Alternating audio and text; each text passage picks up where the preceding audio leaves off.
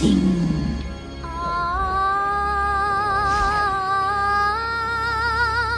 Keep singing!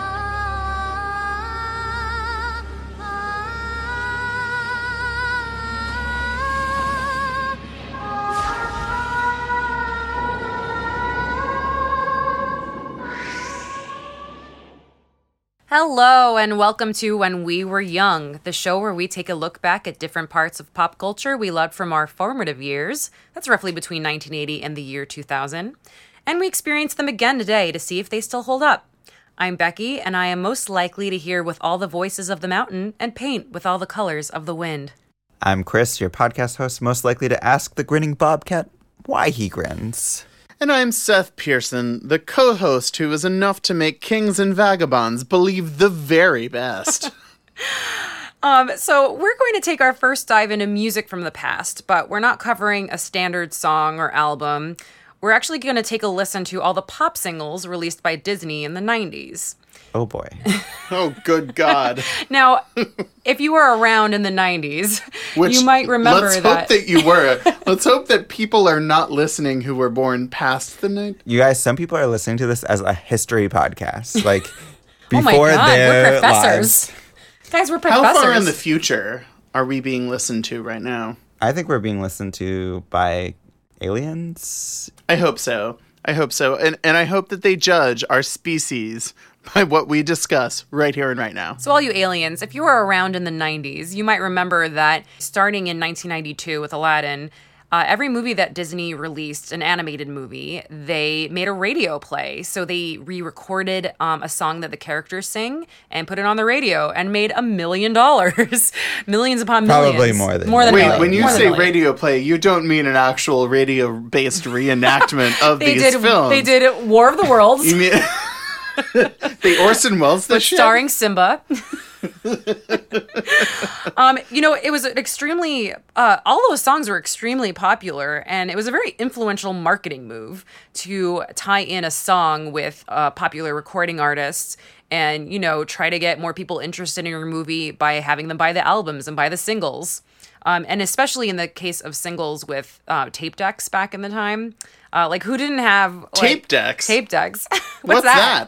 It's the thing where you roll with the pencil when the thing comes out. I don't even remember, guys. You see, my children, Oh, in the okay. far That took me a minute. past, audio used to be recorded to tape, an actual magnetic tape. It was a physical thing. It was a physical object. And you had to rewind it and fast forward if you wanted to hear a particular song. You didn't couldn't just wind in skip one to the direction. track. Thank you, Professor Chris.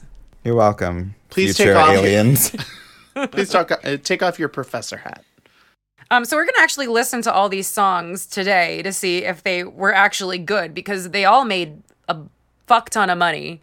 But More than $1 million. But are No, they I good? believe We don't the know. official box office terms are a fuck ton. It sold a fuck ton of units. That's on the accounting sheets for Disney. It's just fuck ton. We checked the records.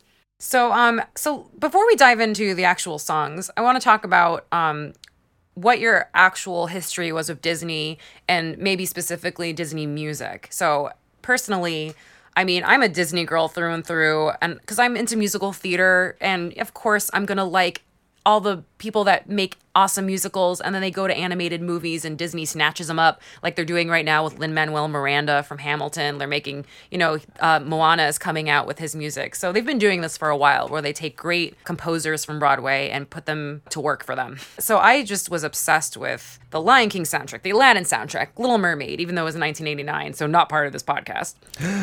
I know, we're just doing 90s. Out of bounds.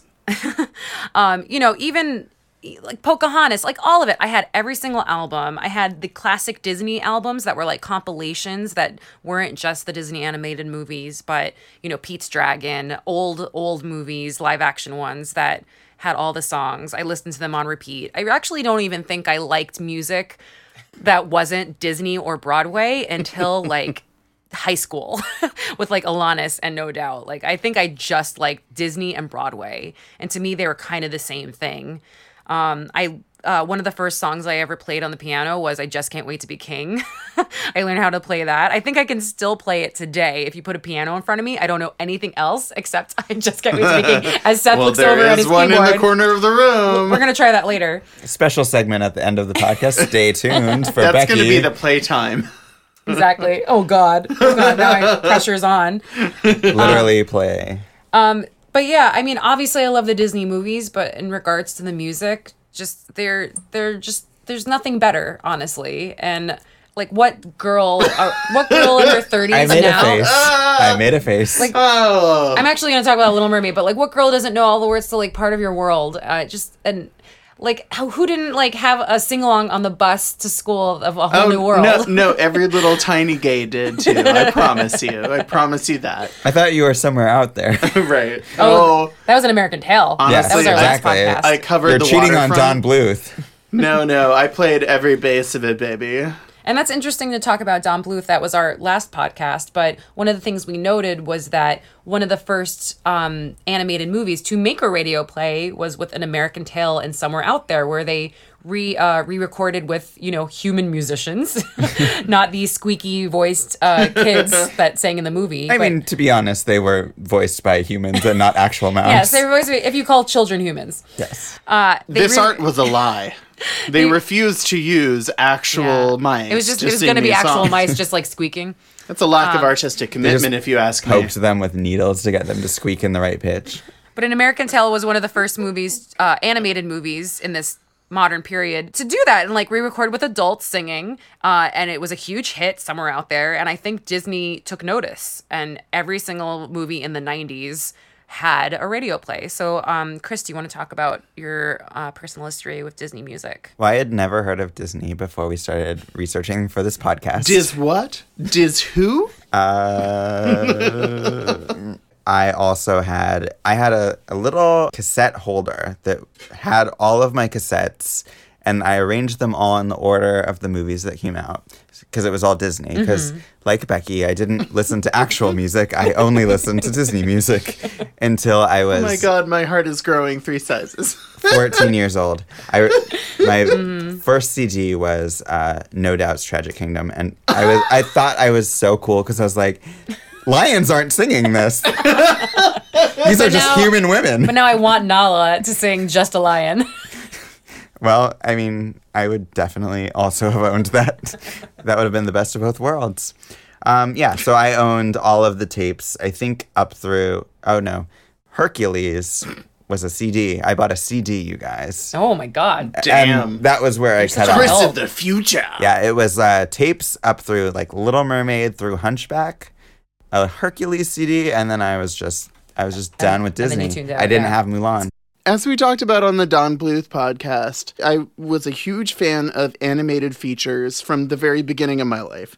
I was introduced to a lot of the Disney movies really from the 40s, 50s, and 60s really early on by my grandparents on both sides of my family. It was kind of a part of every holiday, Thanksgiving and Christmas, like any of that, to sit down and watch just animated movies that we all loved and we all loved watching together. And then also as part of that, I got cassette tapes from my grandmother on my father's side. So I basically had at least 3 or 4 cassette tapes full of the classic Disney songs of every era. And I had those cassette tapes basically from when I was 7 or so, or I guess that's the age around when I first realized I had those. And I would listen to them all the time. And it's really funny, like both of you, I listen to very little music but that type of music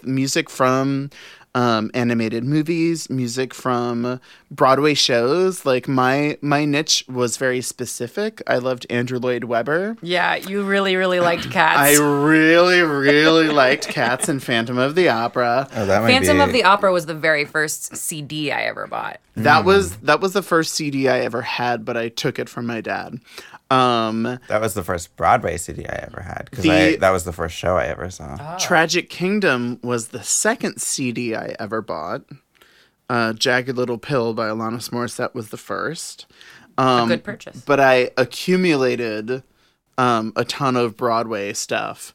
But literally the cassette tapes of Disney songs basically never exited my rotation of music that I would reach for and just want to listen to. And those were mostly the songs of like the older stuff, like Pete's Dragon and Fox and the Hound, Bedknobs and The Broomsticks. Jungle Book, Fox and the Bedknobs Hound and had Broomsticks. like, what was the soundtrack to Fox and the Hound? I don't know. They don't I even can't have. even think There about was that the one. fox and there was the hound. Wow, it's terrible, huh? Really, I grew up on a diet of Disney music, and that style of pop songwriting has really never left me, and it's also never left my kind of taste in music. So we were going to listen to every single one, and there are 13. Brace yourselves. Gird your loins. There are 13 songs. 2 are from Pixar, and I thought it was appropriate that we include Pixar in this because they did have songs that, you know, were nominated for Oscars, and that, you know, one of them at least was, you know, on the radio and had very popular recording artists singing these songs that were in the movie. So I thought it was appropriate to include Pixar. Yeah, because Pixar, they definitely were doing the Disney model of like, let's have the hit song over the closing credits. And I also think like it's a thing we'll dive into, but this really also marks a changeover in the kind of phases of the history of Disney as a filmmaking entity. Yes, The Little Mermaid, it was the beginning of the Disney Renaissance. And if you take a look at movies in the 80s from Disney, they're kind of forgettable. Oliver and Company, The Rescuers Down Under, The Great Mouse Detective. I'm sure they're all good in their own right, but when you think of Disney, no one really thinks of those movies, and it was kind of a period where I think creatively Disney was suffering. They had broken off with the animators, including Don Bluth, that went over to Don Bluth Studios. Don Bluth became a competitor, and I think that actually made Disney better and try harder and try to do different things. So the Disney Renaissance really kicked off with The Little Mermaid in the late 80s. They hired Howard Ashman and Alan Menken, who were Broadway composers and lyricists, and they made their first like musical. And other Disney movies had music in them, but this was more like a musical. And it was a sensation. Everyone loved it. It was a huge hit. And obviously they just kept cranking out the hits, getting Broadway composers to make animated musicals. And we're going to dive into the first pop single, and that was Beauty and the Beast from the Disney animated movie Beauty and the Beast in 1992. In the movie, this is sung by Angela Lansbury, Mrs. Potts. For the radio, though, it was Celine Dion and Peebo Bryson. Peebo! Now, when is the last time you heard Celine. Peebo Bryson's name? I hear it in my dreams every night, Becky. So we're going to listen to a little bit of Beauty and the Beast, the radio single version. Till as old as time, Woof. true as it can be. Barely even friends, then somebody bends unexpectedly.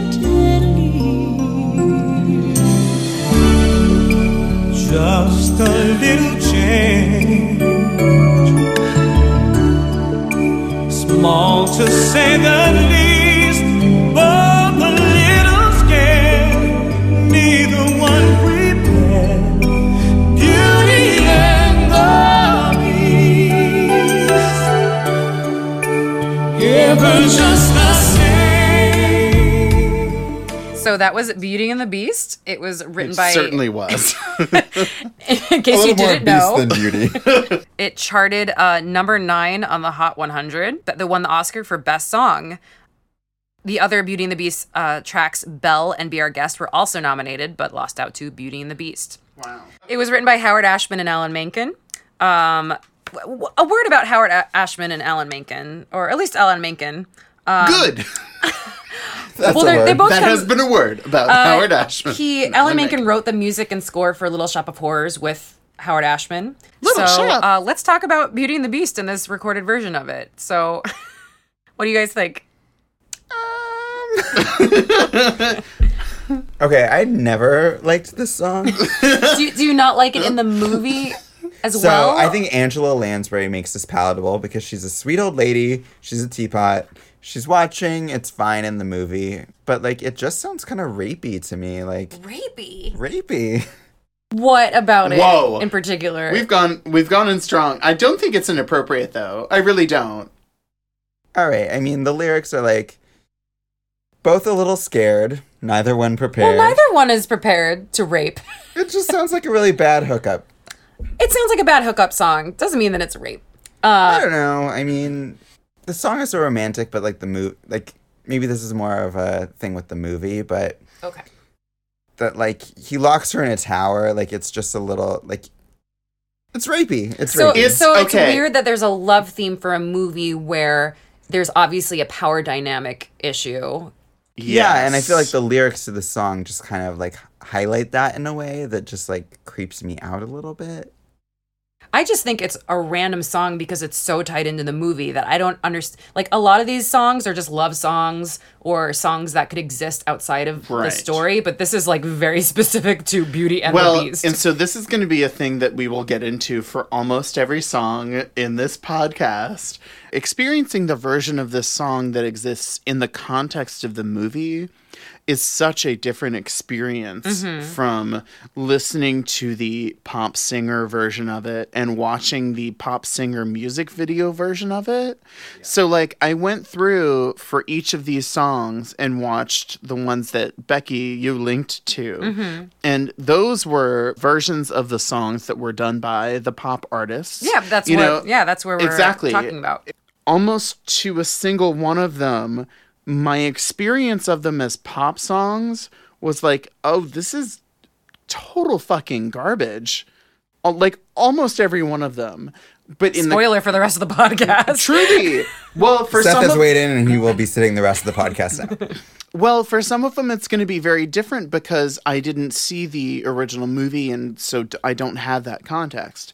But so watching the music video for this and hearing that version of it, it seemed really kind of threatening and weird, as Chris was saying, but watching the version of it in the context of the movie clip, like when Angela Lansbury's character, Mrs. Potts, is singing it, it makes sense. It fits the story of the movie, and it's a thing I'm obviously going to be talking about for the rest of this recording, but it was interesting the way that seeing it in the context of that story added a layer of meaning to really every song, whether I'd seen the movie or not. And I'm going to be honest, like it was a very different song to listen to in the context of that music video than it was like to see it in the context of the movie. So as I said, it charted number 9 on the Hot 100. Wow. Why do you think it was so popular? Is it because the movie was popular and people liked the music from the movie? So I'll just buy this other recording by, Celine Dion was, I'm sure, pretty popular at the Well, time. so what year was this? 91. And if you watch the music video version of it, you'll really quickly pick up on the fact that that is very early on in the meteoric rise of Celine Dion as both a huge pop singer and also specifically a huge pop singer for movie songs. Did she have another big movie hit that I We'll can't get to think that of right now? We'll get to that. I wonder, will she? Did she? Will she?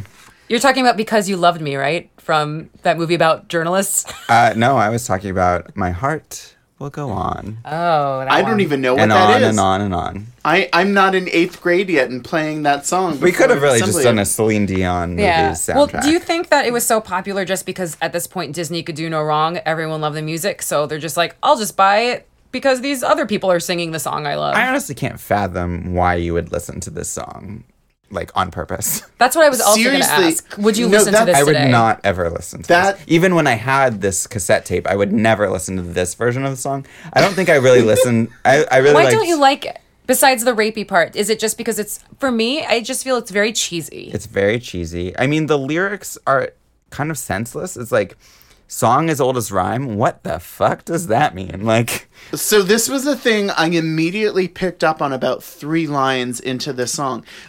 None of the lyrics for any of these songs mean anything. What do you mean, any of these songs? Any of these songs that we're going to talk about? They make lyrics that sound specific enough to mean something, but are actually completely meaninglessly universal. And that is a very specific ability in pop songwriting. And Alan Menken and Ashman. Mm-hmm. And also Tim Rice, who was a longtime collaborator of Andrew Lloyd Webber. That is a specific talent that they have in spades. But that's a criticism from you. It is a criticism, but only in the context of my specific taste in music now. Okay. That is a talent that other groups like the Beatles relied on. But this specific song, the note that I wrote, and unfortunately, it's going to be a note that will apply to a lot of other ones, but it's as corny and cheesy as quesadilla farts. I thought you were going to say something serious. No, of course not. You should know by now, Becky. I do not know how to predict what Seth is going to say. Anytime I prepare something ahead of time, it is likely to be very unserious and most likely fictional. But these songs are so fucking cheesy and corny. But again, when I saw this song in the context of the movie, it still kind of worked on me. It's fine in the movie, yeah. It's almost embarrassing that it still kind of works for me in the context of the movie, because they are all so Angela cheesy. Lansbury makes things work. She fucking sells it. So I just wanted to call out some of the lyrics in this song, because maybe that's what makes me feel like it's rapey, or it just sounds like a bad... It's like, Baby, It's Cold Outside. Yeah. So okay, what are they? They're describing their love as bittersweet and strange. That is not a good relationship. Why is this romantic? That's another word for toxic. But when you think of this, you're not thinking of this actual beast, this monster, and this bookish girl. You're thinking, when you're listening to the song, Celine Dion and Peabo Bryson, two adults. I think I'm thinking of whenever I see a very hot woman with a guy who she should not be with, who's just kind of schlubby. Okay. Yes. And I'm just I feel like this song might be responsible for those relationships. They might have played that at their wedding. It's just a little depressing. So out of the context of the movie's plot, it's weird. I guess the movie's plot does add a layer to this song that's a little bit problematic. And I haven't seen the movie in a long time, so I don't know if that's really a part of the movie or if it's just this song apart from the movie just doesn't work for me. But I don't know, Barely Even Friends... he locked her in a tower. Yeah. Somebody bends. Yeah, that's, That means somebody bent somebody else. Unexpectedly. They Yeah. bend. That's rape. Or it's Stockholm Syndrome. I never thought we would say the word rape so much in this Disney podcast. Oh, just wait till we get to Just Can't Wait to Be King. Oh. That's not on here. I know, it's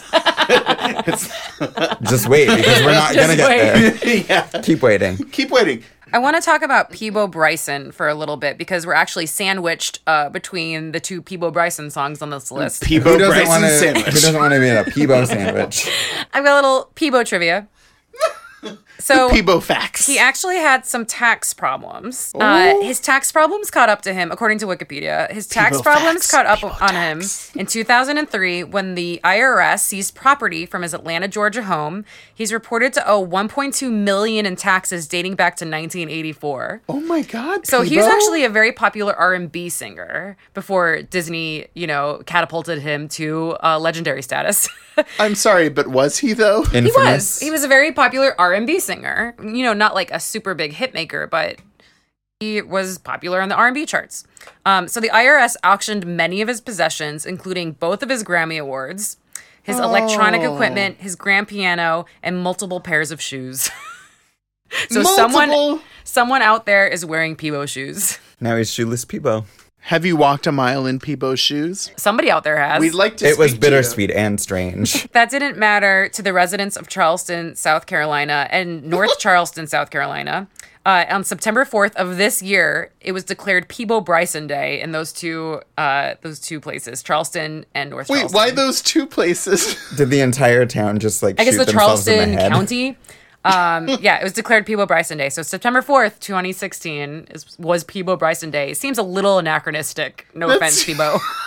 That almost seems like it was done ironically out of spite. Wow. Yeah. I mean, congrats, Peabo, but also I mean, don't rest on that laurel. Well, I hope Peebo. he got some money along with like having a day named after him because he has some major tax problems. Apparently. Peebo, we hope you've squared away with the law, wherever you are out there. I actually don't care. I'd like to go on the record as not caring where Peebo is with the law. Tale as old as time. Song as old as rhyme. Peebo and Celine. All right, up next is A Whole New World, the love duet from the 1992 movie Aladdin. And again, we've got Peebo Bryson and Regina Bell. Don't you dare close your eyes. All your things it gets better. I'm like a shooting star. I've come so far. I can't go back to where I used to be. With new horizons to pursue, I'll chase them anywhere. There's time to spare. Let me share this whole new world with you. Oh, anytime. Any old time now. Okay, that was A Whole New World. It was written by Alan Menken and Tim Rice. It charted #1 on the Hot 100, so it went all the way to #1 just for 1 week, but it did it. Wait, hold on. The Hot 100 is not the same as the Billboard top Yes. charts. Is it? Yes, the it is. top 100 singles in the That's country the hot, that week. Oh, so that's is the Hot 100. Wow. It was the first. #1. It was the first and only Disney song to win Best Song at the Grammys. It also won the Best Song at the Oscars. Friend Like Me from Aladdin was also nominated. And it's noted for replacing Whitney Houston's I Will Always Love You as #1 on the Hot 100 after Whitney had a then record 14-week reign at #1. Wow, from cheesy Jesus love God. ballad to cheesy love ballad. Yeah, so America, you had a type. I think this is a better version of Beauty and the Beast. Oh, this is a much better version. It's still cheesy. No, it really is. It's still, Yeah. again, It's corny and listenable. cheesy as quesadilla farts, but it's a better go at that. So do we have to We, do that we again? want you to retire No. that. Nope. Nope. Are you going to do that for all the 13 songs? No, when the songs stop sucking, I'll come up with a better I metaphor. don't think this song sucks. I don't either. I think it's a good duet from a musical. Well, am I going to listen to this in my car? No. Yes. No, I'm going to listen to the one of the people in the movie singing it, not I mean, I think this is the theme so far, that this version in the movie is better, right? Like, do we always like the version in the movie better? I don't know. Yeah, pretty much. Probably almost always. There might be an exception. Mm-hmm. In fact, I think there's an exception coming up in the few. So, this song is definitely about losing your virginity. Am I right? I mean, you're not wrong. I think it this could be song about is anything you want it to be No, about. I think it's about losing your virginity. No, if it's about anything, it's about getting that cherry popped. I would like to cite some evidence for my theory. Scholarly Okay. sources. No one to tell us no. Yeah. Yeah, that's consent. Don't you Okay. dare close your eyes. Okay, I don't get that part. Hold your breath. It gets better. Yeah, I'm going to use that one sometime. That's your Wait, safe so word. who's losing their virginity in this song? Peebo Bryson of or them. Regina Bell? Both of them at the same time. Oh, Both of to each other. It's romantic, Oh, yes. okay. Yeah, So that's the what- first one was rapey, and this one's Yes, romantic. yes. Yes, This is- because they're this is both consensual. virgins. Okay. Yeah, well, it's consensual and they're both virgins. So I'm they're like a pure before shooting God. star. I've come so far. This song is dirty. you We guys. can't This song come is back to really where bad. we used to come. Would you listen to this today? Would you play it in your car? Not even on accident. like kind of like if it came on, I wouldn't like seek it out. But if it came on, I'd be like, all right, I'll listen to it. Like I can listen to this one. All right. Beauty and the Beast is kind of like nails on a chalkboard. Okay. All right. Let's just move on. So that was the section. That was our Peebo section of the podcast. It The is now, Peebo portions. It is now over. R.I.P. Bo. Oh God. All right. We're going to move on to The Lion King. The first song is "Can You Feel the Love Tonight," the love ballad from the 1994 movie. It is performed by Elton John, and it was written by Elton John and Tim Rice. Here we go. And can you feel the love tonight? It is where we are.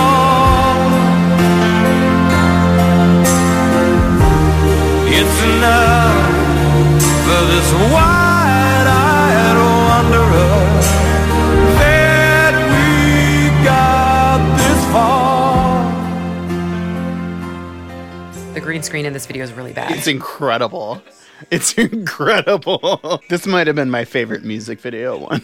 So that was Can You Feel the Love Tonight? And I was just singing the alto part because my high school choir and show choir pretty much did about half the songs on this list. And I know the alto parts.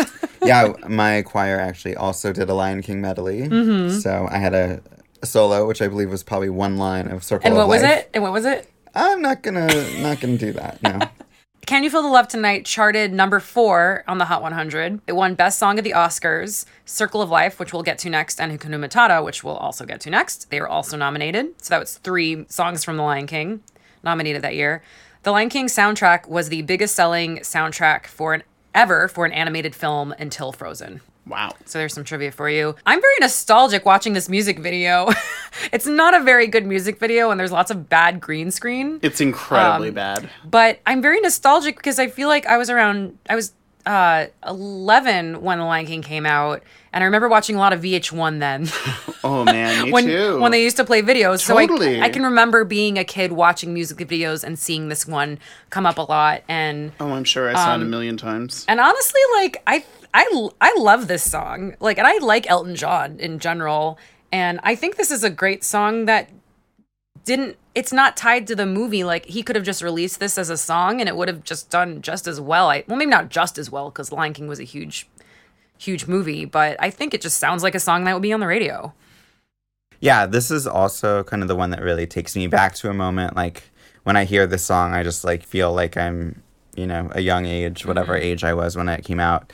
Like, I feel like it was played at school dances, and yet when I think totally. back, like, I was, like, too young to be at school dances, so I don't know what I'm thinking of. It but may like, have still been popular when you were I'm sure in it was junior still high. no. I know Yeah, that that it was might- played at like elementary school, like fucking. I don't know if y'all had Sadie Hawkins dances, but I didn't, but I No. know what they are. Yeah. yeah. That's kind of what it makes me think of, is that age when you're like the very first like romantic feelings that you have, and Slow it's- dancing with your crush. Yeah, Yes. totally. Yes. And even though I don't think I actually did that to this song. I was maybe on the wall watching other people It makes do you it. feel and like a nice Yeah. feeling. No, like the feeling that it brings up for me is standing on walls, watching other people dance slowly to this song. very bittersweet. your answer to It's, "Can you feel the love tonight?" is no, I can't. No, I But I answer would that really question. like I can to. see from afar the love tonight. I can imagine the love tonight that there is in other places.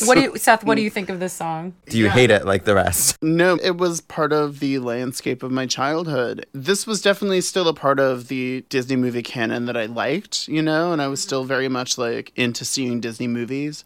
I loved the animation of it. I really do like the songs, and I actually do kind of think these songs hold up separately from the movie, certainly better than the Beauty and the Beast songs do. Well, this one is interesting because, correct me if I'm wrong, but this is the version that plays in the movie, right? No, it's not. It's not? No, Elton John does not sing in the movie, either for okay. Circle of Life or Can You Feel the Love Tonight. It's Who sings it? Timon and Pumbaa have like an introductory, like, Yeah. I can see what's happening. Oh, yeah. I don't have a clue. And then just a female voice out of the heavens. It's not a character, which was kind of out of line with what Disney was doing in the last few movies, where the characters were the ones singing. But it's not unheard of because in Robin Hood and some older movies, they had just a song, like somebody singing a song over, a love scene or something. Not a love scene, a romantic scene. Over porn. When the dogs are fucking in Lady and the Tramp. In the moment when the animals are fucking on the screen, we're gonna have a nice sentimental musical number. Right. It had been a long time since they had a non-diegetic song. Is that what you would call it? Whoa. I know. Breaking out that film school term. Breaking out that So no, BFA. that's why I actually think I like this version more than the version in the movie. Okay, yeah, because I remembered it as being Elton John, so I think that's how like tied. Like Yeah. Beauty and the Beast song, like and that Whole New World version are not like. I don't associate those with the movies really, but like this one is so like closely tied to like the images from the movie for me. I don't know why, but this one just really like I hear this song and I instantly think of Animated Lions. I don't necessarily think that, but I can see. Yeah, it's kind of going from both. Like I very much obviously associate the songs from this movie with Elton John. Like for me, they're like Elton John songs. They're not really as much Disney songs. They're both to me. They're both in the middle. Yeah, no, they're very much both. But this actually was one of the ones where I was like, because I did like look over, like seek out the YouTube clip of like cutting it in the version inside the movie when you actually hear it, and I actually didn't find it nearly as memorable as like the music video version. Yeah. You can definitely tell it was written by a gay guy. I feel like it. Why? There's a lot of like Because the word vagabond. masculine imagery, restless warrior, kings and vagabonds, wide-eyed wanderer. There are no women in this song. It's basically a lion in the sky with diamonds. All right. And have we come this far? Mm-hmm. I mean, Guys, not everything is sexual. The Lion King is sexual. No, No, but it's yeah, entirely about reproductive fluids, Becky. We can admit Oh my this. God. and just like the theme of the song is like, can you feel the love tonight? It makes no promises about tomorrow. It's very much like the Okay, in the I'll moment give you that. kind of song. I'll give you Yeah, that. it's about Netflix and chill before that. All right, let's move on to the next Elton John Netflix song. and Hakuna Matata. We're not at that yet. We're gonna listen to "Circle of Life," Elton John, 1994, The Lion King, written again by Elton John and Tim Rice. But all I regret is to join the stampede. You should never take more than you give in the circle of life. It's the wheel of fortune. It's the leap of faith. It's the band of hope. Till we find our place on the path that That was the Circle of Life, the second of 3 singles from the Lion King soundtrack. It charted at number 18 on the Hot 100, so not as good as Can You Feel the Love Tonight at number 4, but still, a decent hit. And it was nominated for a Best Song Oscar, but as I said, it lost to Can You Feel the Love Tonight. What do you guys think of this song? I think the song is undeniably very powerful. Again, I think I do think it is like similarly kind of universal in that sense of just being like, it's kind of both suggestive and very non-specific at the same time. But really, we have to point out the music video. The music video for The Circle of Life is incredible. I do love it. It begins in a Disney animator's office with a baby lion leaping off of his desk and wandering around the rest of the scene. It also shows James Earl Jones and Jeremy Irons recording their dialogue. And it shows the animation, like the The sketches. of what the animators were working with while making the movie. And at the time, I wanted to be an animator, and I loved all that. I bought a giant book of The Art of the Lion King. I was really obsessed with Lion King, guys. I still am, and I She's loved all dressed that. as Pumbaa right now. I am, yeah. It's got to be a very warm costume. I'm sweating. I'm going to need to wash my couch after this. But that's funny. This was like around the time that I started getting really into Disney's animation, like as animation, just as kind of art, Mm-hmm. And growing up in New Orleans, we were very close to Florida, so we would go to Disney World a lot, and I would always love to see like the animators' desks and stuff, and like see the few parts of the animation side of things that they would let you see. But as far as the song goes, I like Can You Feel the Love Tonight a little bit more, but I still think this is a decent song. Seems a little weird as just a normal radio song. Yeah, if it wasn't the tied into the subject movie. is about Yeah. like something that Yeah. you don't normally hear on the radio. It's about Yeah. like very spiritual kind of like the circle of life and death and all this stuff, and that's not what most pop songs are about. Well, and also just from a technical perspective, the musicality of this is it's a pretty complicated pop song. The way that the chords are structured is not the way that you would normally structure it as a pop song. So actually, like, listening back to this one in particular, it did kind of give me a new appreciation for what Elton John did with these kind of movie songs. The instrumentation of this song is a lot more thoughtful than it had to be to do what that song did. And I feel like they created and constructed the song in a way that was very specific to the Lion King and to that like atmosphere and to the kind of African-centered story. Do you wish that Elton John's version started with Australia? I mean, I wish was every surprised it Elton didn't. John song started with that. Yeah, I'm sad that most chart-topping songs don't begin with that.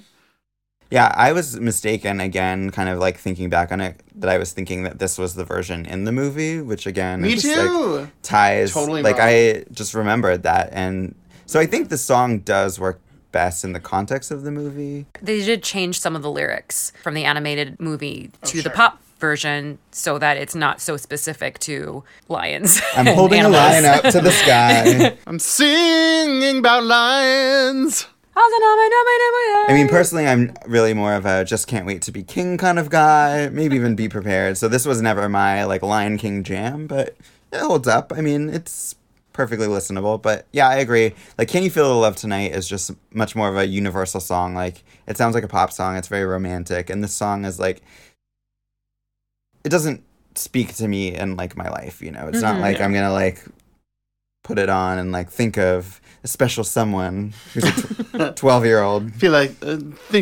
just thinking about that big circle of life and death. All right, let's go to our last Lion King song. It's Hakuna Matata. And yes, this did have a radio play. It was recorded by Jimmy Cliff and Lebo M. It was written by Elton John and Tim Rice. So let's listen. I was wrong all along. All that I needed was to have needed Hakuna Matata. What a wonderful phrase. Hakuna Matata. Ain't no passing craze. That was Hakuna Matata. It charted number 26 on the U.S. Adult Contemporary, so it didn't make the Hot 100, but it still charted. It was nominated for Best Song at the Oscars. I don't think that Jimmy Cliff and Lebo M were there at the Oscars, though. I'm pretty sure that Nathan Lane and Ernie Sabella sang it at the Oscars. That's what my memory can serve me, because I couldn't find it on YouTube. Well, because I think unlike the Elton John songs, this one is very different. Like, it almost just seems like a completely different song than the version in the movie. Like, the movie version is very specific. Like, it uses the word warthog instead of Right. cool young one or whatever he says. And it's, in the movie, it sounds very much like these characters telling the story. Whereas this is, like, kind of a generic, kind of African-y tinge Fake song. reggae. Yeah. No, it's not even African-y. It's fake reggae. That's true, yeah. I mean, but Jimmy Cliff is like a real and legendary reggae performer. Why do you call it fake reggae, then? Because it's so transparently using his style to sell the quote-unquote Africanness of the song. Mm-hmm. I think it's mere like window dressing to what the song actually is. I don't think it works at all as a standalone song. It's kind of a weird like novelty. Yeah, it's a novelty. It's not my style of music, so I can't really tell would somebody that's into reggae or like get something out of it, but it really just seems like, hey, we have this song in the movie, we just want to make more money. So Yeah. It really sounds like it should have been in Cool Runnings or something, like... Yeah, or even like a Sesame Street movie or something. Like, yeah. But I don't did, know. so I actually owned the album that this was on, because it was a separate You album would have. from the Lion King soundtrack. Yes. Yes, there was a whole extra, I think it was called Rhythm of the Pride Land. Yes. And I also owned this album. Yes. And most of that music, I would say, is actually good, like better than this song. Like those are. It's Was it the score to the movie on that? I think some of the score was Yeah. on. I think some of the score was on both of them. But then this one had a lot of like African sounding music, and a lot of it they repurposed for the Broadway musical. But that was actually I had totally forgotten that this song existed until we were preparing for this podcast, and then it reminded me of this entire album that I owned that I had forgotten about, and I went back and just listened to like a few minutes of it, and I think most of that music holds up. I would just not particularly think that this song holds up that well as a standalone single. Yeah. Yeah, so it feels very 90s that they could do like this African tinge music and not have any sort of, like, it really wasn't questioned at the time. It was just like, that's fine, you know, we're just going to appropriate this culture. At all. So when I was looking this up, I realized that Lion King was released the same week that Nicole Brown Simpson and Ron Goldman were killed. Oh my God. And yet the movie was still a hit. Yeah. Flashback Friday. It was a hit even though the OJ thing was like... Yeah, so the Bronco chase was like 2 days after the release of this movie. Oh my God. And so it's just like doing this podcast is so interesting because you're aware, like I know about OJ Simpson and I experienced The Lion King, but how they like fit together like is not something I would ever think about until like, and just seeing that like that was going on and I was like like I probably didn't know about. I remember seeing the Bronco chase on TV. So that was like the first. You didn't really understand what was happening. Not at all, no. So it was just like, oh, there's a guy driving a car and everyone's really interested in it. I was really into The Lion King, but it's just like so interesting to think that like that was happening while The Lion King was out. Yeah. Well, and, see, that's really funny because like at the time the OJ situation happened, I was very aware of every step of it. And also very much aware of and a fan of The Lion King. But in my mind, at the time and since, never at all did I associate those two things like... It's happening at the same time? At all. Like, chronologically, like, they're not anywhere, like, coincident in the way that they obviously were. That's so weird. Yeah, I feel like when you're a kid, you just don't make those kinds of connections. You know, I don't I think like so. The Lion King, Yeah. and that's just The Lion King, and you don't like associate it with other things that were happening at the same time. And I also think it's like time isn't really all that linear in the way that we remember things at all, you know, like at any age. So that wouldn't surprise me. I have to say that I'm really happy that I was a child when, in particular, Beauty and the Beast, Aladdin, and Lion King came out. I feel like I was in the right spot to have these movies enter my life and be marketed, you know, directly to me, even though I think that all ages can enjoy them. I just love that this is part of my childhood. Yeah, totally. Well, we did the Peebo Bryson segment, and then we just concluded the Lion King segment. I don't know what you would call this next segment. The 6 songs from Pocahontas that were huge hits. It's just one song from Pocahontas, and it's Colors of the Wind, performed by Vanessa Williams in 1995. Star of Eraser. We love us some Eraser. It was written by Alan Menken and Stephen Schwartz, who you might recall is the guy who wrote Wicked, Godspell, I did and not Pippin. recall any of that. So let's listen to it. Oh, man.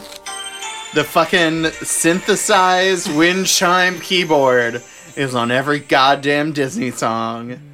I want to punch its MIDI face in. Have you ever heard the wolf cry to the blue corn moon? Or let the eagle tell you where he's been? And you sing with all the voices of the mountain? Can you paint with all the colors of the wind? Can you paint with all the colors of the wind? All right, that was Colors of the Wind from Pocahontas. It was charted at number 4 on the Hot 100. It won Best Song at the Oscars. And I have a little personal story with Colors of the Wind. I was 12 years old.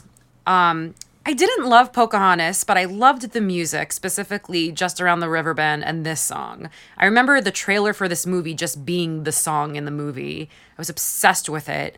And I would sing it like in school, and people would be like, because I was like known to be like the singer, and people would be like, Becky, sing the song. Listen to Becky sing the song. And I would sing the entire song of Colors of the Wind, a cappella. Just like walking down the hallways. No, of the like school. in the locker room, like after gym class. Becky, sing the song. Do it. Becky, you did your volleyball. Give Now us- do give your us the song. open. You think you own whatever land you land on. That's all. I'm not doing the rest. Is that Vanessa L over there? Just Vanessa Williams. Or Arnold Schwarzenegger from Eraser. So I really like this song, but but not on the radio liking it. I like the movie version a million times better. I could probably watch that scene in the movie over and over and over and be happy, but like I can't get through this Vanessa Williams version. I fucking love this song. Oh my god! I do. Whoa! I had not heard it. There was a new wind that blew through here. Which color was it? All of them? All of them. Yeah, I had not really heard this song since 1995. It's very catchy, so I probably could have like sung part of it, and especially certain lyrics are oddly memorable. Like, Blue Corn Moon. have you ever heard the wolf cry to the blue corn moon? Yeah, honestly, that Blue Corn Moon. You're not Like, gonna no, forget I it. haven't. Like, but I want to. I want to. Where can I hear that? Is that every like Thursday night or something? But like, this song is so vivid and visual, and I don't know, it just makes me feel like really like I'm like, yeah, like I'm on board with your message, Vanessa Fucking Williams. show me that bullfrog, Wow, goddammit. was not expecting the your love. bobcat, the blue corn moon. Like, give me all of honestly, it. Fucking the blue corn tortilla chips. Give me all of it. I never saw this movie, and I never will. Because it's a disgusting story about That's a whole different story. noble right? savages and colonization. Yeah. But this song is absolutely beautiful. That is another surprising opinion. Yeah, I actually thought you were gonna call it the fucking fart thing that you've been Nope. saying all. I had no kind of flatulent response to this, Which would have been a whatsoever. really more appropriate joke for a song about wind. I'm just Yeah. And about the Oh blue my corn God. moon too. Wow, so you like the Vanessa Williams recording? Well, I did seek out the YouTube clip of the movie version of it, and I did prefer that one. See, I haven't heard that one since I saw the movie, which was a long, long time ago. And so I might granted, It's great. Granted, it might have just been a fan edit video. I really don't know. YouTube provided. It was Becky's. Yeah. Bane's supercuts. I will neither confirm nor deny that it was me. That means it was her. But I really enjoyed the song. It's very moving. Again, I feel again, musically, it is a song that is written to evoke the kind of feeling of Native American tribal music. And I don't know to what extent it succeeds or is, hokey or whatever. And in comparison to that, like how authentic it would ever be considered. But just as its own pop song, I thought it was very moving and effective. Yeah, I think the lyrics are a little bit more clever than we often get from these songs. Most Just like, definitely. you can own the earth and still all you'll own is earth until you can paint with all the colors of the wind. Yeah, it's a beautifully written song. Yeah. I think I It just really so is. much prefer the movie version. I might be Yeah. wrong. Is it Leah Salonga who is singing it? I don't know. She's a Broadway performer. I might be mistaking I think it may be, though. because I think can't you remember may if be she right. was also Jasmine's singing voice, but regardless, whoever's singing it, I think you're great. And no offense to Vanessa Williams, it's just a little bit slower than what I would prefer than the movie version. I'm gonna have to check out the movie version now and see how it compares. Because when I listened to this the other night, I was kind of blown away, and I listened to all the rest of the songs, and then I went back to Colors of the Oh Wind. my God. Wow. All right. Well, let's move on to so the same year that Pocahontas came out was the debut of Pixar. And with their first movie ever was Toy Story. And they had a song that was called You've Got a Friend in Me by Randy Newman. Haven't heard of it. Well, you're going to hear it right now. You got No. who and what? You're my favorite deputy. Got a friend in me. You got a friend in I me. don't have to play much. We're good. Chris is making his most Chris face yet. Okay, that was You've Got a Friend in Me, and we're already laughing. It was nominated for Best Song at the Oscars. It lost to Colors of the Wind. Wow. There is some justice in this world. It did not Disney justice. It did not chart in the US. I think in the context of Toy Story, this song is fine. I think that I'm never going to listen to this No, on my never. iPod. And I looked back again, and this is the song that goes over the opening credits of the first Toy Oh, it's Story. the opening credit. It is, Interesting. and it's It's the very and, beginning. Like in that context, it is fucking perfect for kind of starting that excellent trilogy of movies. And it really very effectively thematically sums up what all those movies are about. I would never ever listen to it on its own. Yeah. Yeah, it's weird how much it doesn't, like, as good as it is in the movie, like, it just isn't a song that you would listen to. Like, I can't put my finger on I think why. it's the same with Beauty and the Beast, where I'm watching Beauty and the Beast. Great. It's a great love ballad. Love it. Listen to it, not with the movie. I don't like it at all. Yeah. But the difference is that this is the exact same version, too. Oh, that's true. So I don't know, like, I don't know. It's just like, maybe I've just heard it too many times, or it just, like, hit me at the wrong moment, but, like, I just never connected to this song. And even though I agree that it's, like, perfectly fine in the movie, like, I'm perfectly happy hearing it and watching the movie, and as soon as you play it outside of the movie, I'm like, please turn that off. Please finish this. All right. Let's... We do not have a friend in Randy Newman. Apparently not. All right. Let's move on to The Hunchback of Notre Dame that came out in 1996. Do we have to? This song, Someday, is performed by All For One. It did not appear in the movie. It appeared at the end credits, but it was actually supposed to be in the movie, sung by a character. But the song that we're going to talk about next, God Help the Outcasts, was written instead. It replaced it in the movie. So instead, they had All For One sing it, and they put it on the end credits. I'm going to play it. Someday our fight will be won. Then we'll stand in the sun there. That bright afternoon. Oh, till then, on days when the sun is gone. Okay, that was a weird shot. in the video. There are a lot of weird Quasimodo's face just appeared in the sky. Oh, There's some weird I ones. did watch this It's really one. weird.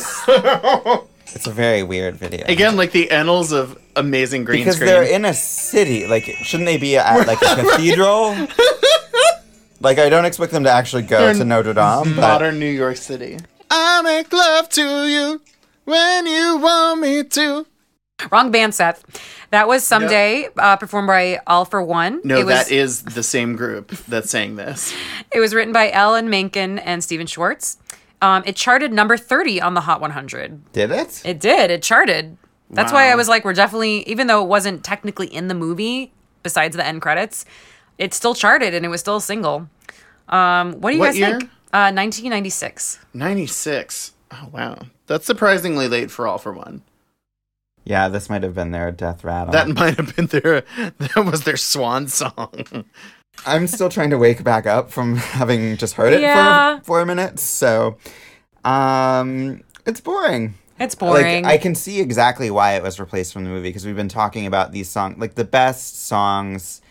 Some of them exist okay as pop singles, but most of them have something to do with this movie. This has nothing to do with the movie, The Hunchback of Notre Dame. This could be in any movie. Like, the lyrics are so generic. And, we're going to talk about God Help the Outcast next, but that actually feels like that movie. This is just like a really generic song that could have been in Anastasia that we were talking about in the last episode. It's just, there's nothing about it that speaks to this particular story. Yeah, it's got no hook, and I haven't even seen this movie, but you can tell that it has absolutely nothing to do with the film. No. I thought it was a pretty song. Like, I think it's a pretty song. That's pretty much all. Like, I agree with you. The lyrics are completely generic beyond belief. I think that's why they were like, let's use this as our pop single to market the movie. Maybe, because yeah. all the other, you haven't seen it, Seth, but almost all the songs are very specific to the plot of this movie. That I guess with God Help the Outcast, they changed some lyrics, but like all the other songs are just so specific to Quasimodo that it wouldn't have made any sense to have them as singles. So it makes sense that they would like have to have something, but this is just very boring. Yeah. Yeah, and I guess this was the first one of these songs that wasn't nominated for an Oscar, No. right? Oh, you're right. Yep. So, I mean, I think the public spoke, or at least the Academy, and they did not appreciate this either. I wish that they had done something like the Feast of Fools song or something like that. Would have been like a fun single. I don't know. This one is just Like, super boring. So, Seth, you haven't seen this movie? No, not even a bit. Okay, this is one of the most underrated Disney movies. It's I Really? think. yeah, it's underrated, and although I will admit this is when the Disney Renaissance was starting its decline, I still think this movie's very risky and Yeah. very like there's very just serious things in this movie, and I feel like people forget about it, but it's definitely worth a watch, and the music is very gorgeous. Yeah. I'll check it out.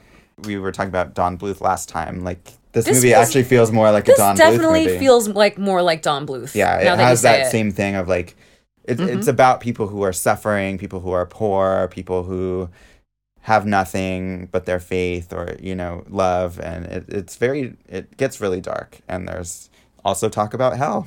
Yeah, there's a whole song called Hellfire. I wish that was what All For One was singing, actually. I'm sorry, I mispronounced it before. It's The Hunchback of Notre Dame, not Notre Dame. So we're going to take a listen to the second song off the Hunchback of Notre Dame soundtrack that was released as a pop single. It's God Help the Outcasts. What a title right there. And Bette Midler is singing it. Oh, And not Britney Spears. not Britney Spears. And again, it was written by Ella Macon and Stephen Schwartz.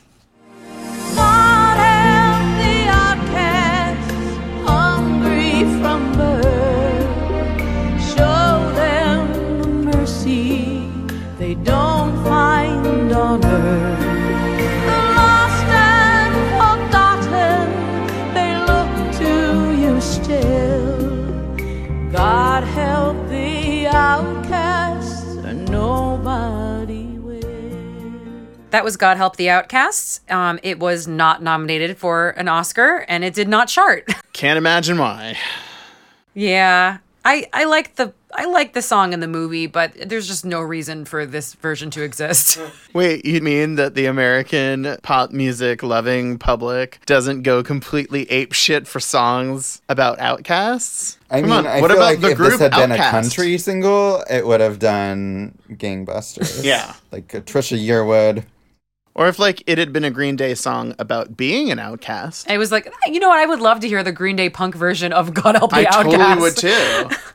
Yeah. Yeah, I actually really like this song, but I don't particularly like this version. And I was actually surprised because I bought the Hunchback soundtrack specifically for this song because I heard it in the movie Yeah, and it thought it was- was yeah. gorgeous.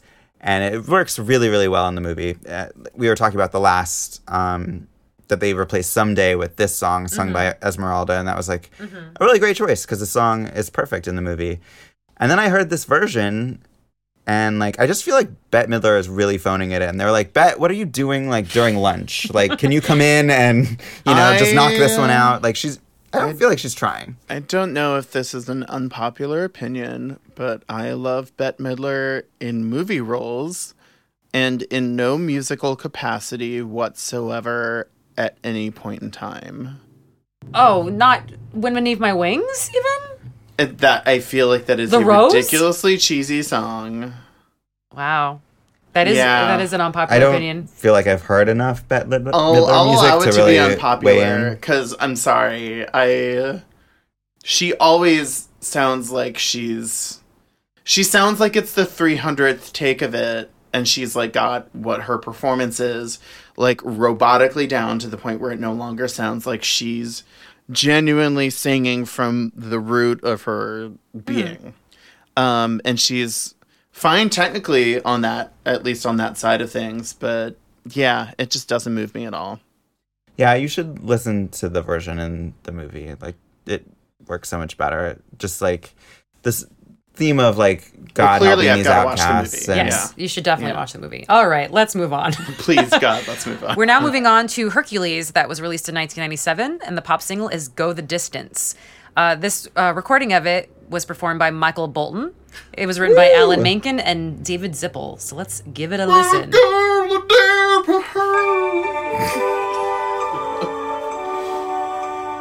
Also, what is with this video? With the kids sneaking into the art gallery or something? As you do. It makes sense. My choir definitely did this song. So I know the alto part. I think I was out of choir by this point. I have often dreamed of a far off place where a hero's welcome will be waiting for me, where the clouds will cheer when they see my face, and a voice keeps saying, this is where I'm meant to be. I'll be there someday. I can go the distance. I will find my way if I can be strong. That was Go the Distance. It charted at number 24 on the Hot 100, so kind of high. Wow. It was nominated for Best Song at the Oscars. It lost to My Heart Will Go On. Oh, what a surprise. So we return to Celine. Yes. And there's actually a Spanish version yes, that is there performed is. that is performed by Ricky Martin, who Ricky also did fucking Martin. Wait, it wasn't performed by Miguel Bolton? Miguel Bolton. It was sung by Ricky Martin, who also voiced Hercules in the Spanish language version of Hercules. Hercules. The Spanish version of the song is so much better. Oh, I'm sure it is. You guys, I actually did not know this until I listened to this. I really like this song. It's a little sad because it's Michael Bolton. It feels a little late for a Michael Bolton. Why did they hire was just thinking that. Michael Bolton in 1997? I was trying to... Okay, so here's how I square that away in my mind. Disney tends to be a risk-averse company, and they're always slightly behind what the tail end of the curve is. Mm-hmm. You know, so I feel like if they had literally done that a couple of years before, that would have made perfect sense and might have been seen as a risky or bold move on their part. A Bolton? Yeah. This was his last top 40 song. So that's not surprising. Bye-bye, Michael Bolton. Bolton. He had already gone the distance. I don't think that we needed... Was he going for speed? I don't think he could go that fast at this point. So, are you saying you like this version of the song? I like this song. So was the song in the movie? It was. It was sung by Roger Bart, who is a Broadway performer that I really like personally. Oh, is this the training montage kind No, of this song, is when or... when Hercules is still not very strong, and he's going through challenges, but he's still kind of like a weakling, and he's singing about going the distance, going to be stronger. And the singing voice is Roger Bart, who's a Broadway performer. Right. And I really like this song. I like the melody. I like the lyrics. It gets caught in my head, but again, Michael Bolton, not really. I'm trying to, because I don't hate Michael Bolton singing. I'm not sure if it's just the fact that I know that it's Michael Bolton that bothers me, or do I think I can imagine it being sung better, or the Ricky Martin version just sounds a lot better to me. But that's because it's Ricky Martin, and I'm like, Ricky Martin, that's fun and cool. At least it was in 1997, I guess. Right, she bangs and all. Yeah. Oh, I've heard of her. She bangs, doesn't she? I can listen to this version of the song and be perfectly happy. So I'm coming up pretty pro on even the Michael Bolton-ness. I love the song so much, but I can't finish it. Ugh. You don't like the song at all? I do not like it. Oh, there are so much worse songs in this. There are. But I feel like as far as Disney being a company that's rather perpetually slightly behind the curve and just instinctually very conservative, I feel like they picked this boat way too late. They did. I will also do a little shout out to I Won't Say I'm in Love, which is my favorite song from the Hercules soundtrack. And that would have been a good pop single, but it's not. I like Zero to Hero, but that would not have made a good pop single. Yeah. Just because it hasn't, it's about the plot. So, all right. Strolling right on down memory lane. So our next pop single is Reflection, performed by Christina Aguilera from the 1998 movie Mulan. It was written by David Zippel and Matthew Wilder, two people who I've never heard of before. Oh, the Zippel Wilder team? That one escaped you? Oh, God. This music video. Is that girl I see staring straight back at me? When will my reflection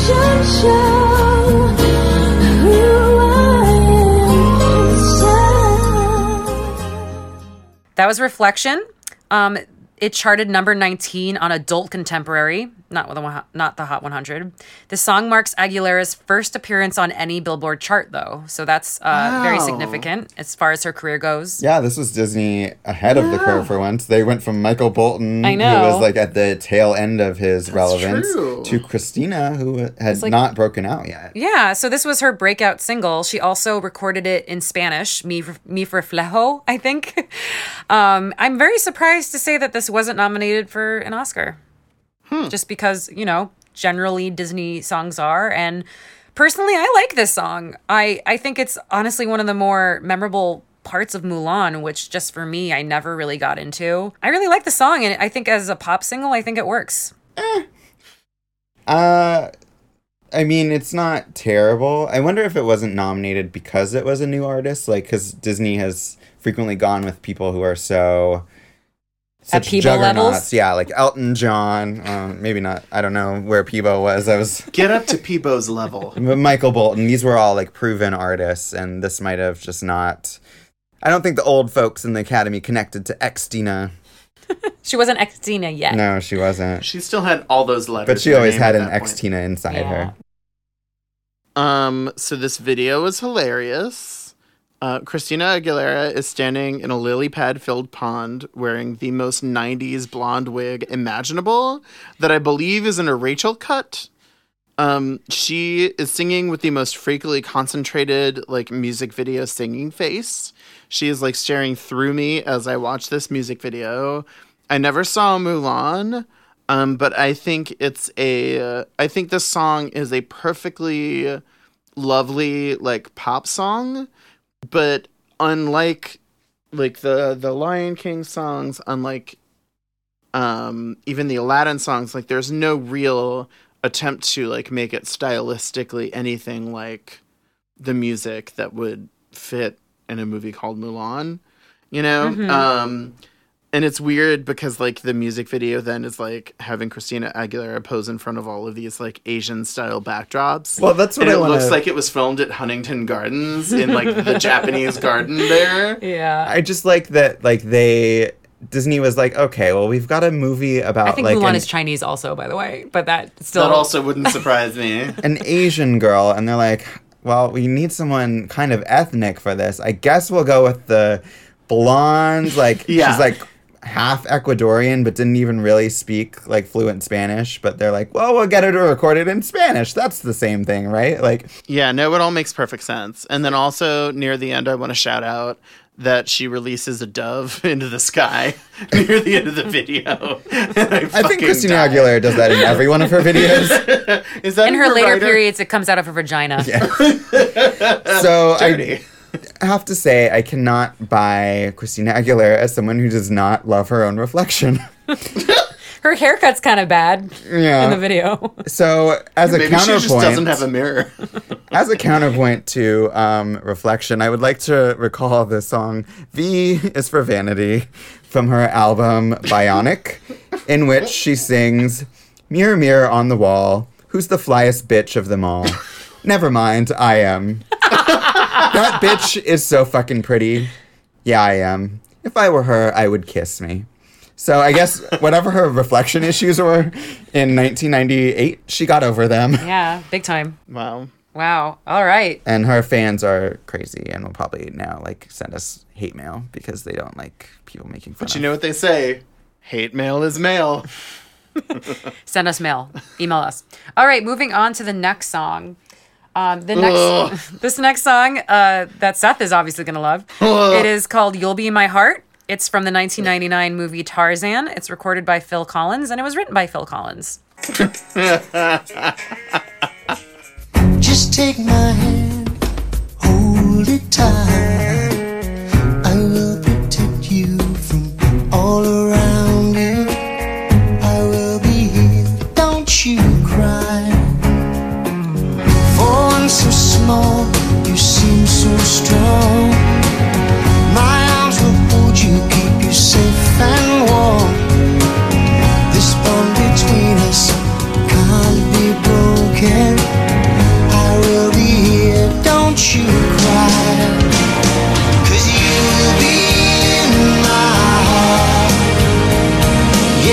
You'll be in my heart. That was You'll Be in My Heart.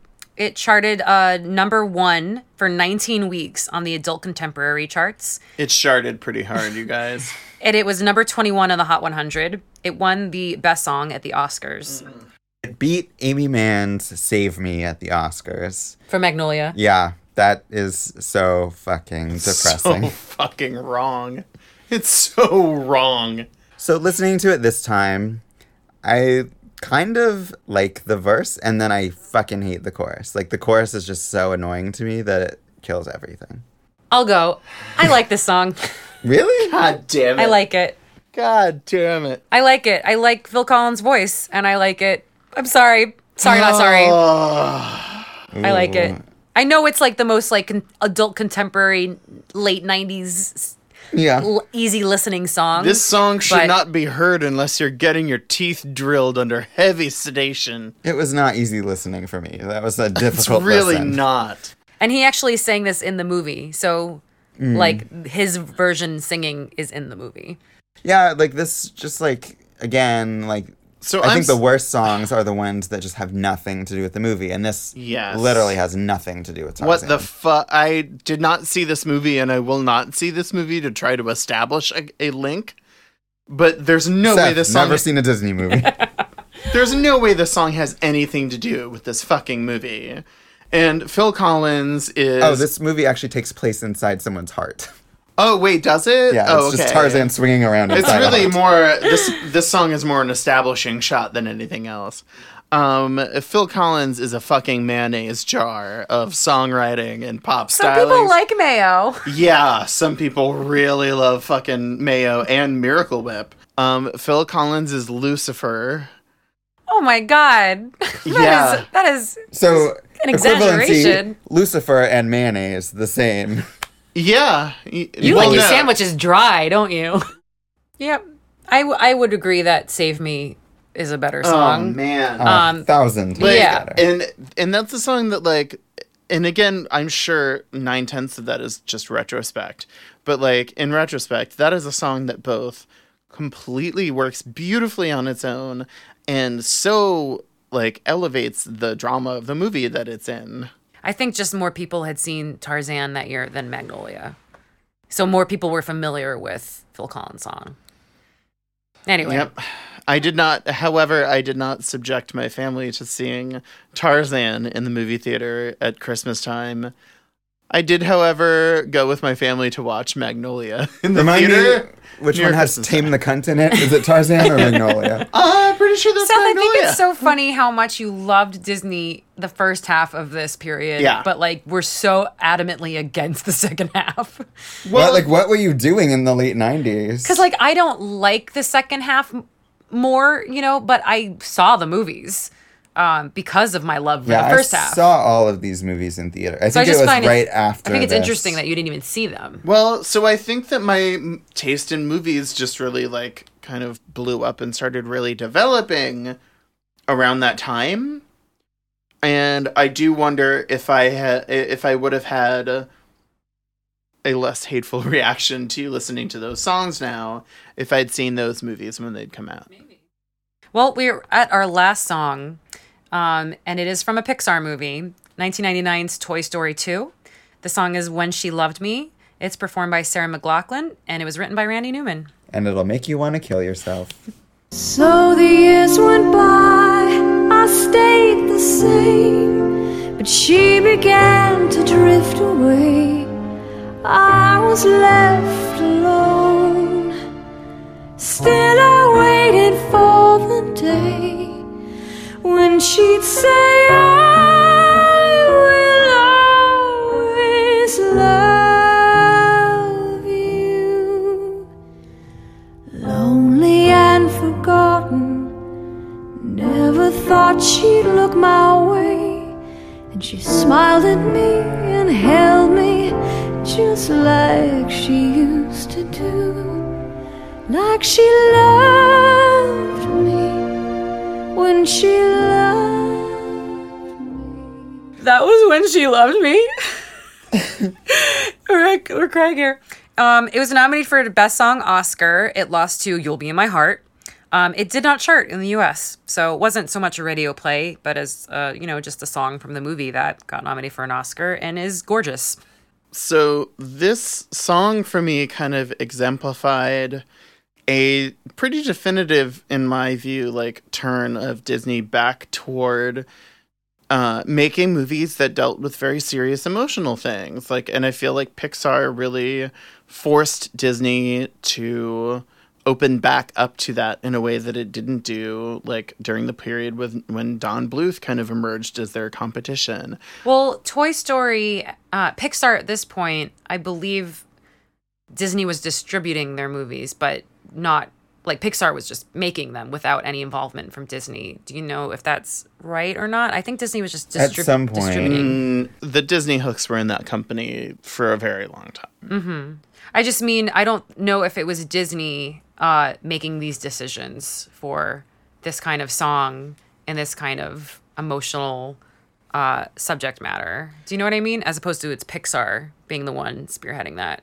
Yeah, I think the point still stands that it was kind of Pixar, forcing Disney's hand, because this is what people wanted, just that, when Toy Story came out, it was just so innovative because it did have that emotional hook that a lot of these movies had been missing for a while. And so I think, Disney kind of realized that they had to get on to this train or just be totally left behind, because Pixar was not afraid to take these creative risks and be different and, actually, make you feel, it's not, this is probably the first example of them really, doing the gut punch thing, I think. Yeah. Which they would do later in Every WALL-E, movie. Every movie. Inside Out, yeah. Yeah, I feel like this is really one of the first moments where Pixar ripped your fucking heart out and handed it to you. Who did not cry at this song? I cried watching the YouTube clip of this song. And you know what? It was written by Randy Newman. So Randy Newman is a great songwriter. I think just when we had such horrible opinions of You've Got a Friend in Me, but I think if you just put a beautiful... I didn't. I feel like it really, again, I feel like it really fits this world and fits these characters. But I would listen to this. Oh, really? You know what I mean? But I wouldn't listen to Randy Newman. Oh, okay. But I would totally listen to this on my iPod. I probably have this in a playlist somewhere. Does it just... I'm horribly depressed and I'm going to stare out the window and think about jumping in a traffic playlist. Is this my feelings of abandonment mix? Yeah, this one holds up really well. It sounds like something that could be released today. Yeah. Sarah McLachlan's always done pretty good at soundtracking, so good job. Well, those are our 13 pop singles. So what I want to, now that we've gone over all of them, I'm going to ask you guys, what is your favorite one and which one is the worst out of this bunch? Seth, why don't you go first? I will not go first. God damn it. Okay, I think that it's a tie for first between the Sarah McLachlan song and Can You Feel the Love Tonight? I think both of those songs I would listen to today. I wouldn't have to think of them in regards to Toy Story 2 or The Lion King to enjoy them. As far as the worst... Wait, can I ask a question? Yeah. Did you ever walk down the high school hallways singing When She Loved Me? No, I did not. No. Okay. You didn't even go back to a high school reunion just to sing that? And these aren't Just my favorite... tears streaming down your face. And these aren't my favorite Disney songs. These are my favorite recordings. Right. You know what that's what I'm picking as my favorite recordings of these.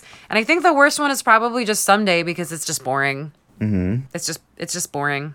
I have 3 answers for my favorite. No, 2. 2 tops.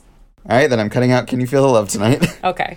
Okay, because that one is the iconic one, which is like if I had to crown one, yeah, why not pick The Lion King? Everyone can get behind that. But for me personally, I kind of have to go with Colors of the Wind / Go the Distance.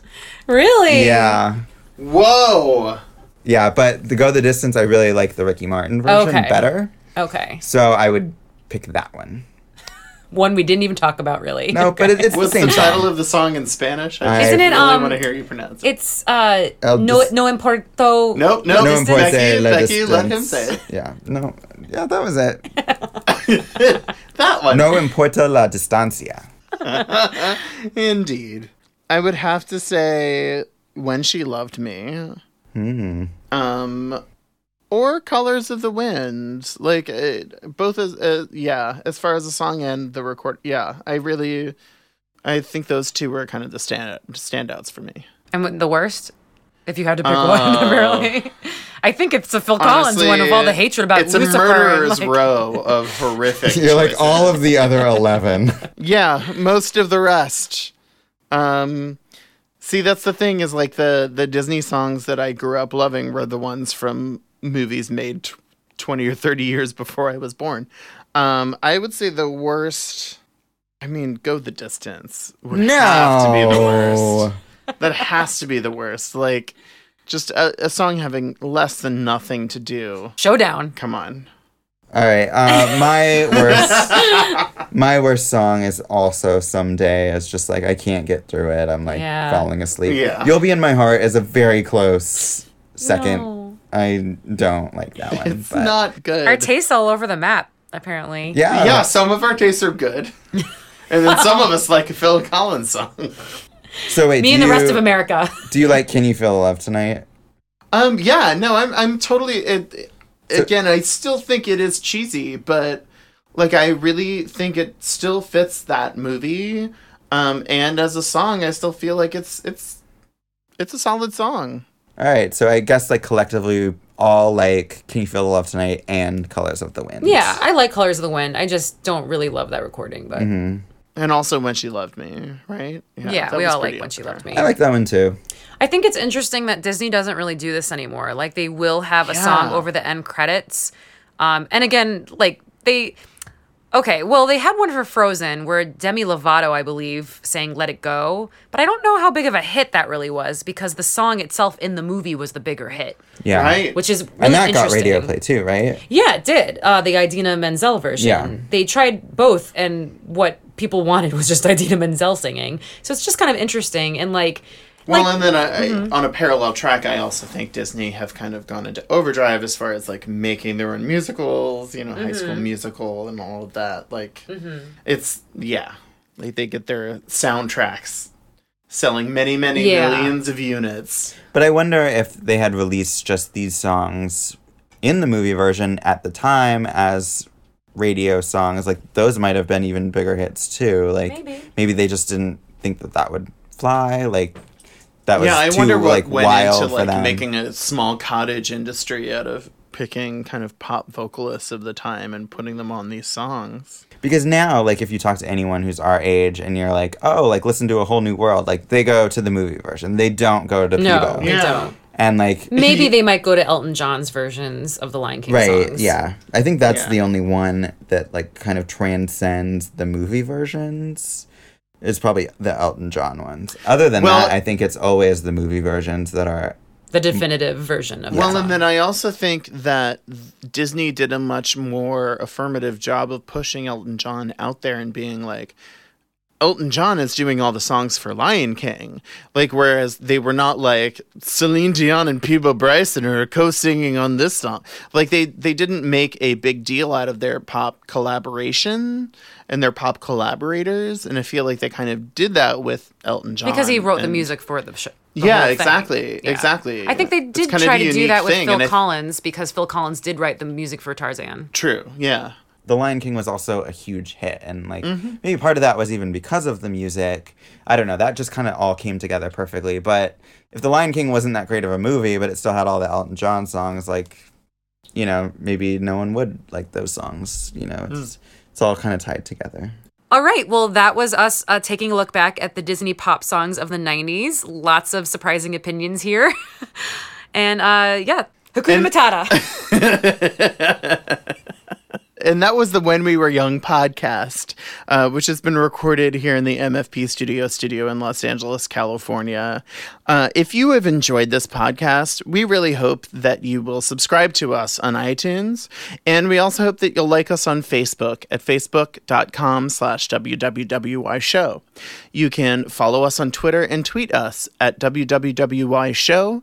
And you can even send us an email and maybe suggest a subject for a future show episode at wwwyshow@gmail.com.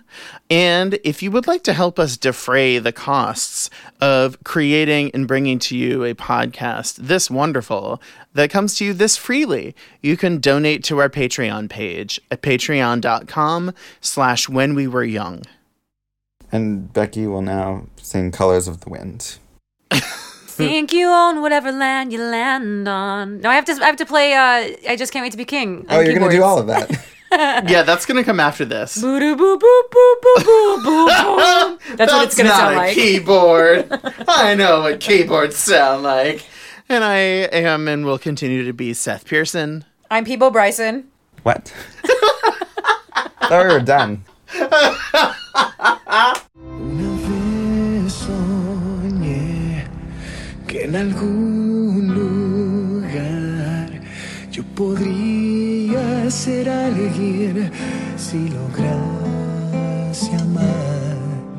Y también soñé que si